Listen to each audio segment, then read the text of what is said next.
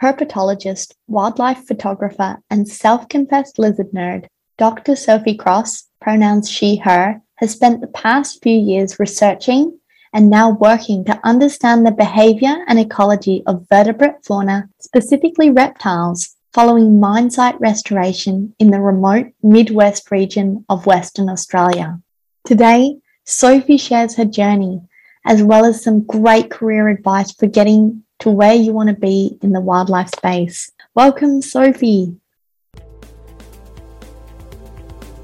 Hello and welcome to It's a Wildlife, podcast and blog sharing the great work being done for wildlife conservation worldwide and solving problems for ecologists by ecologists. If you're a fellow wildlifer, whether you're just starting out or you've been about the traps for a while, tune in and let's chat. You're in the right place.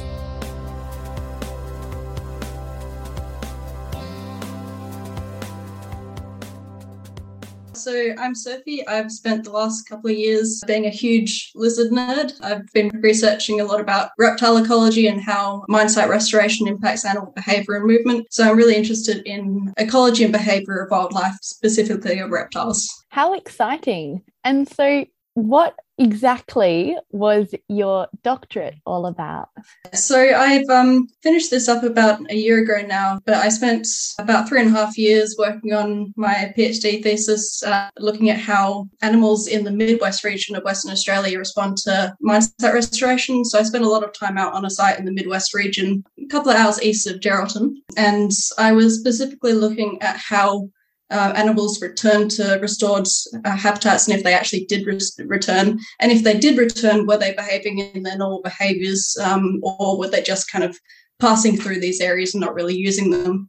So broadly, it was looking at animal communities, but I also specifically looked at one specific group of reptiles, which is the monitor lizards, which I think basically are the coolest group of animals ever, mostly because I think it's absolutely fascinating that you can have a group of lizards that is the most diverse in terms of body size of any vertebrate taxa in ever. So they kind of range from about 20 centimetres in length all the way to the Komodo dragons, which can go up to about 3 metres. So it's a huge, huge body range. And so they also have quite different ecologies. And I just find it quite interesting that this group can be so diverse. Absolutely. And so, first of all, what kind of mines were you looking at? Second of all, from your research, did that restoration process affect the animals? So I was looking at a iron ore mine site. So it was quite an impact to the land. So you've got the open mine pit and then the waste rock dump, which is the result of the mining. They basically just leave all of the stuff taken out of the pit that they're not obviously extracting the ore. And the ultimate goal is to, I guess, restore that landscape that they have then put that material into. So they aren't necessarily doing the pit in terms of the restoration. It's more focusing on the waste rock dump. In terms of looking at how animals were using that system, obviously that's quite a fundamentally different landscape to what was in the original system, particularly for the Midwest area, which is generally quite flat. So you've somehow got this huge landform now, which doesn't really resemble that landscape. But I had fantastic results from our research because I had maybe anticipated that that system might be quite different to the reference in terms of the animals that were using it, which to a certain extent was true. We did start to see that particular animal groups returned first to those areas. And I should caveat that with it's quite an early stage restoration area at the time. It was about, I think, 2 or 3 years post-restoration, so still very early. But we started to see that particularly mammals like kangaroos were starting to come back first, so that may potentially be an issue in terms of overgrazing those areas.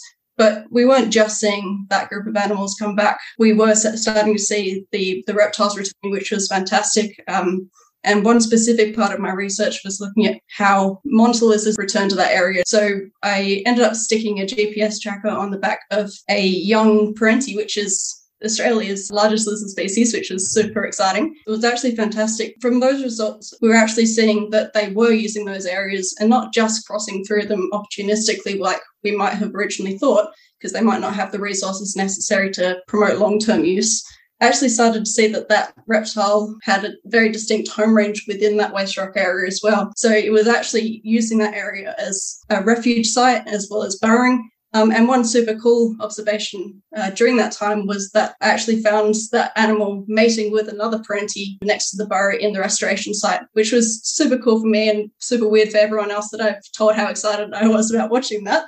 It was also coincidentally the last day of the tracking because the activity knocked off the tracker. But it was really exciting for me to see because it means that those areas must be promoting some kind of long-term return of the animals. So it's not just creating a landscape that might look like a functional habitat on the face of it, but actually bringing back a habitat which is promoting that long-term use as well. Absolutely. And of course, parentis are top of their food chain. Is that top predator a good indication of what's happening at lower levels? Yeah, it could very well be an excellent sign for the restoration because parentis are an apex predator.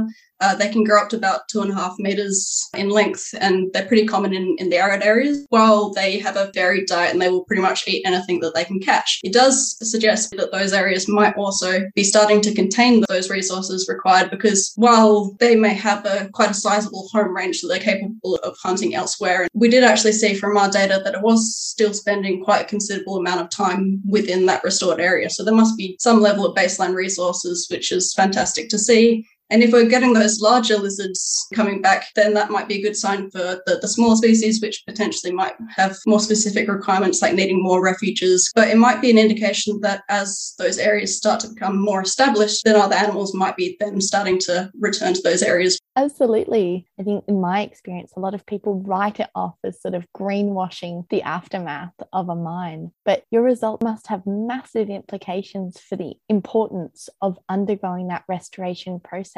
Yeah, it would be fantastic to start bringing animals more into the equation of restoration because at the moment animals are still quite broadly overlooked and there's that general assumption that they'll return to their habitat following the return of vegetation, which in practice is not what happens. It's quite difficult to bring animals back, particularly if you're not providing artificial habitat or resources. And one of our early papers was specifically to look at how many studies across the world had looked at whether or not animals returned to restored sites, not just in terms of behaviour, but in terms of abundance. So basically any kind of metric where they looked at an animal return to restoration, we compiled that into a database. And it was telling how little attention has been paid to this area because we only found at the time about 100 publications globally that looked at any kind of return of animals to the restored sites. So it's clearly an issue that has been overlooked for quite some time now, but it's something that definitely needs to be brought more into the equation because they have very critical interactions between the animals and plants. And if you're not bringing back those animals who are then performing those essential ecosystem services, an area might look vegetated, but is lacking those key interactions to actually keep that ecosystem functional. So it would be fantastic if we could start, looking particularly at the behaviour of animals, which is what we try to focus on. Very interesting because a lot of conservation work almost over-focuses on the fauna side rather than the flora. Do you think there's hope that that might change in future restoration projects thanks to your results? It is definitely an area that is starting to pick up now. People are starting to talk about the importance of looking at animals in restoration. I think, unfortunately, there's still a little bit of a focus on charismatic animals, which is very important research, but over focusing on one group, you're not looking at other animals and missing key interactions. So from our research, it would be fantastic, particularly in WA, if we could start looking at other groups like the reptiles, which are often overlooked. But in WA, we have such an amazing diversity of reptiles. It's an absolute hotspot for lizards, and it's basically a land of lizards. So it would be fantastic if we started to, look at the animals that we have and start to bring more groups into the equation. Absolutely. And so with these restoration processes, are they happening regularly? So restoration is a legislative requirement of those sites to meet their closure outcomes. But until policy, is broadened to include more specific mention to animals, that restoration typically hinges on plants, so the seeding of the sites and monitoring how the plant growth is going. So while restoration itself is not a new concept, particularly for the mining industry, those further considerations are something that really needs to start to be considered in policy as well, to become more of a requirement of sites to meet those outcomes for animals and not just a potential side thought. No, completely. And when you're looking at a lot of those smaller species, I'd imagine that don't get the attention they might need, they're probably going to be far too far away to move back into a restored site themselves on a natural recolonization. Yeah, that is a huge issue for short-range endemic species because while the group that I studied has typically quite large home ranges, particularly for the larger bodied species, a lot of those small reptile species have extremely short home ranges and very specific requirements. So I guess unless you're specifically returning their habitat requirements to the site and then maybe using translocations, they're going to be very unlikely to move back into that site. But then you also run the issues where translocations are actually exceptionally difficult. So it's an area that still needs a lot of research too about exactly how we can bring those species back, but it's definitely a consideration for those species that are unlikely to return themselves. Absolutely. And post-PhD, have you continued to work in the field of restoration ecology? Sure. So after my PhD, I did a short-term postdoc with Curtin University, the university that I did my thesis through, trying to continue that research from the thesis to broaden the research to look more into how mining over larger landscapes impacts animals. So not just the restoration, but potentially how things like noise and vibrations and dust might impact animals, because often those impacts radiate across huge landscape levels. And so you might not expect that an active mine site might impact an animal 10 kilometres away, but it's potential that those impacts are actually affecting community dynamics. So the preliminary results from that showed that it is potentially very likely that mining has impacts on communities even, 5 to 10 kilometres from the actual mine. So we're starting to see how we can mitigate those impacts to cause the minimal disruptions to the native fauna in that area. And my current role is involved in environmental compliance now, so to assess impacts of mining and how we can minimise and manage those during the mining process.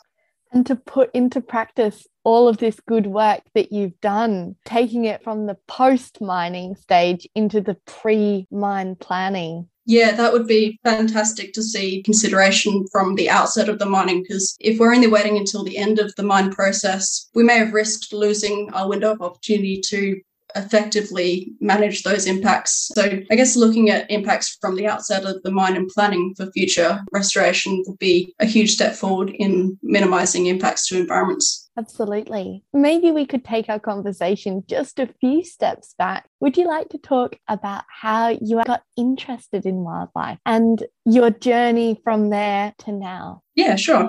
Not a super linear journey. I've always had a huge interest in animals. Basically, since I was a kid, all I've ever wanted to do was work with animals. And when I realised that being a scientist was an actual career path, that was basically when I decided that it had to be something to do with science and animals.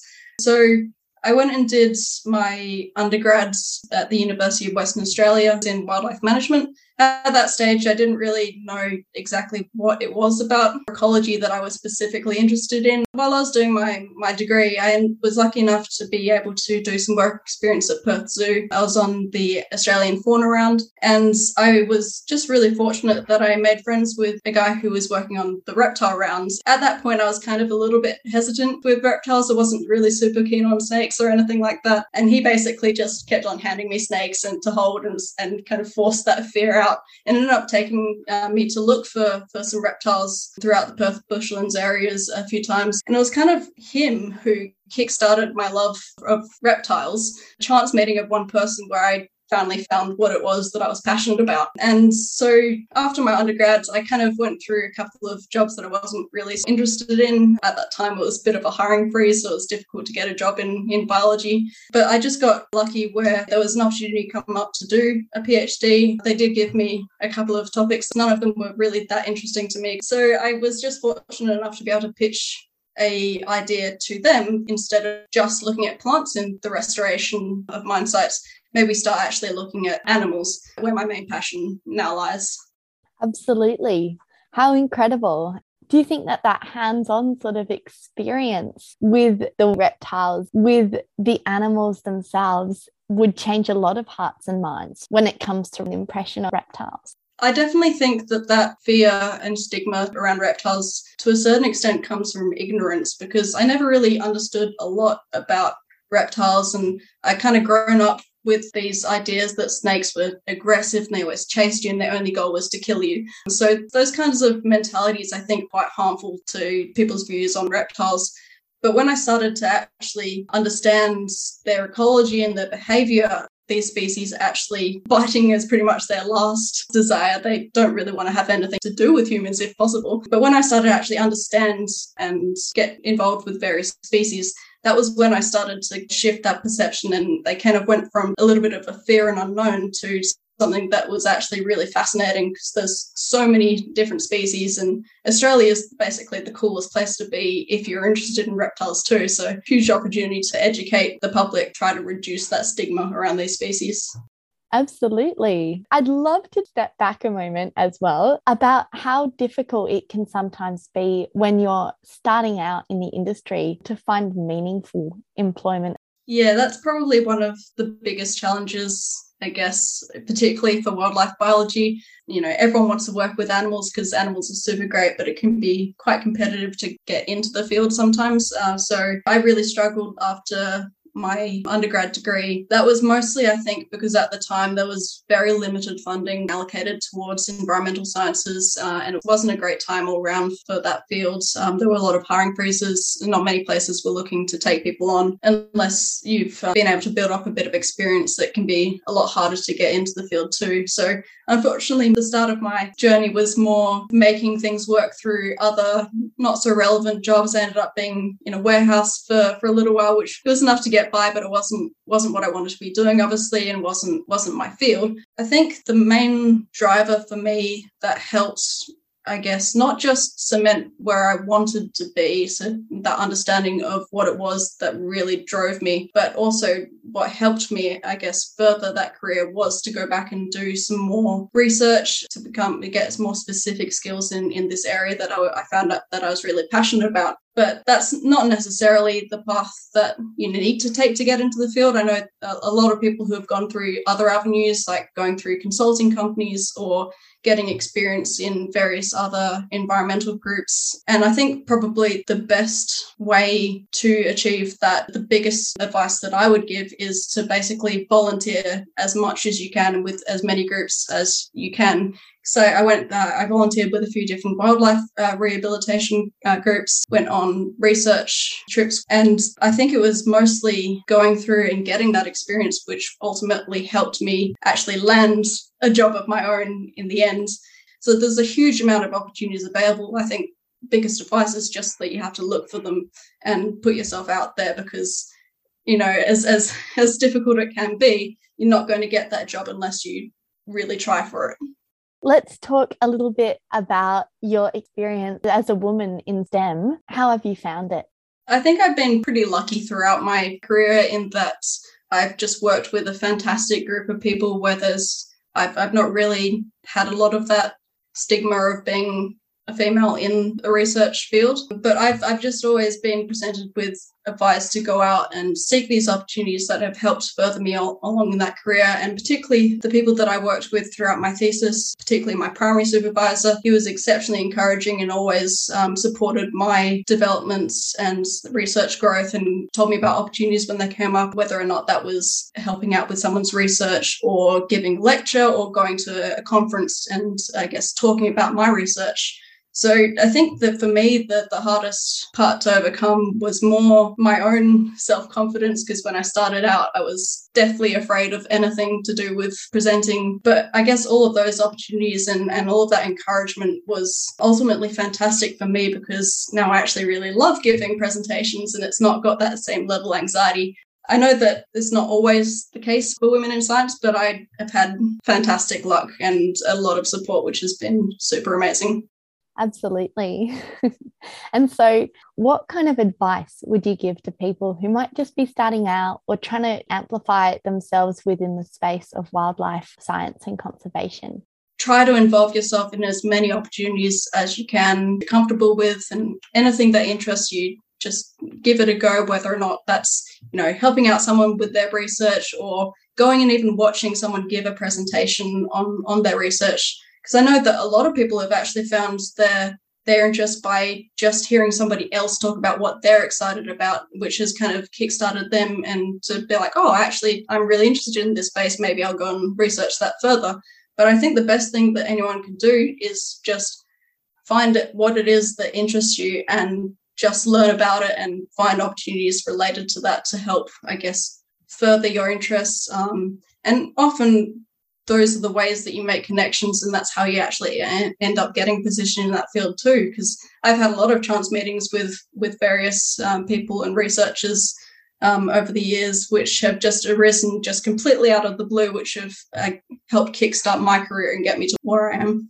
Absolutely. If people were interested in finding out a little bit more about the wonderful work that you've done or keeping up with your adventures, what would be the best way for them to do that? Well, I'm a huge nerd for taking photos of reptiles. Most of the time, people will find me in a patch of dirt in the bushlands just taking endless photos of the same reptile. But I have a huge passion for wildlife photography, particularly reptile photography. I put a lot of those photos on my Instagram. My handle for that is @squamata_out. So squamata are the group of reptiles, and this name arose because I had this light bulb moment in the bush that, sun's out, guns out thing. Well, reptiles like sun's out, squamata out was my nerd moment. So that's where I put most of my stuff now. And we've also done a lot of work in terms of the actual written research space, which a lot of our papers, if you're interested in the more in detailed, high level science of the work, they're all available online on Google Scholar. We'll definitely provide links to those in the show notes below. So make sure you check out all of the beautiful reptile photos. Was there anything else that you wanted to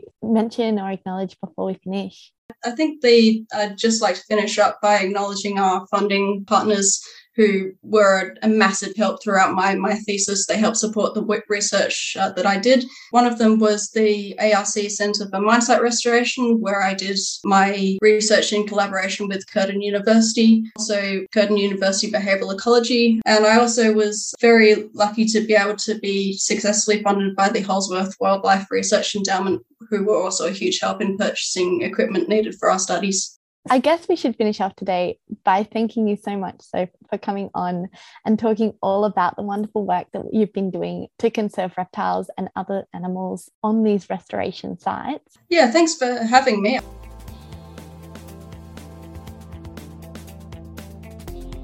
Thank you for joining us for another episode of It's a Wildlife. If you've been inspired by our discussion or have something to share, please get in touch, leave us a review, or share the love with your network. We'll chat soon.